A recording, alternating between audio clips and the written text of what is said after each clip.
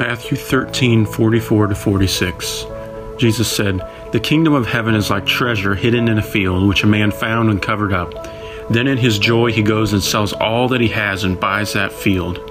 Again, the kingdom of heaven is like a merchant in search of fine pearls, who, on finding one pearl of great value, went and sold all that he had and bought it. At first glance, it seems like Jesus is instructing us to put all our eggs in one basket and be financially irresponsible. But that's exactly why this parable is perfect. It sounds ludicrous on the surface. Likewise, it sounds ludicrous on the surface to sacrifice everything for the sake of Jesus. That's how the world sees it. But we are not of this world. Our eyes are fixed on Jesus, the Lamb who was slain for our sins and yet lives. Jesus gave up everything for our sake. Likewise, we ought to give up everything for His sake. It goes deeper than wealth and finances. It could be our job, our reputation, even our relationships. But when we sacrifice everything for Christ, we're looking forward to a reward that's much greater than a pearl.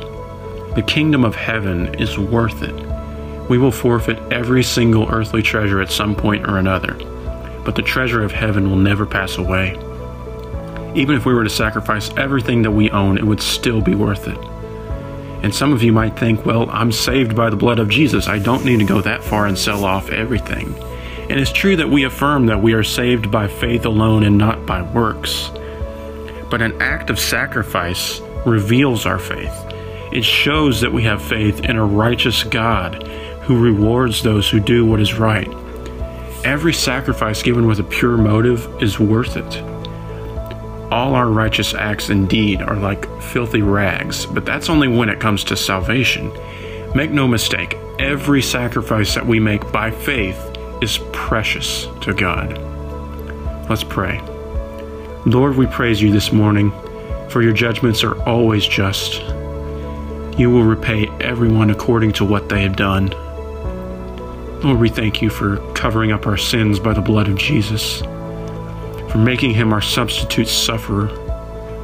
And Lord, we thank you for dying on that cross in our place, so that all you would see is our righteous acts and none of our unrighteous acts.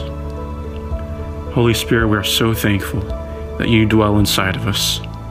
We are truly indebted to you forever. Lord, we thank you and we love you. In Jesus' name we pray. Amen.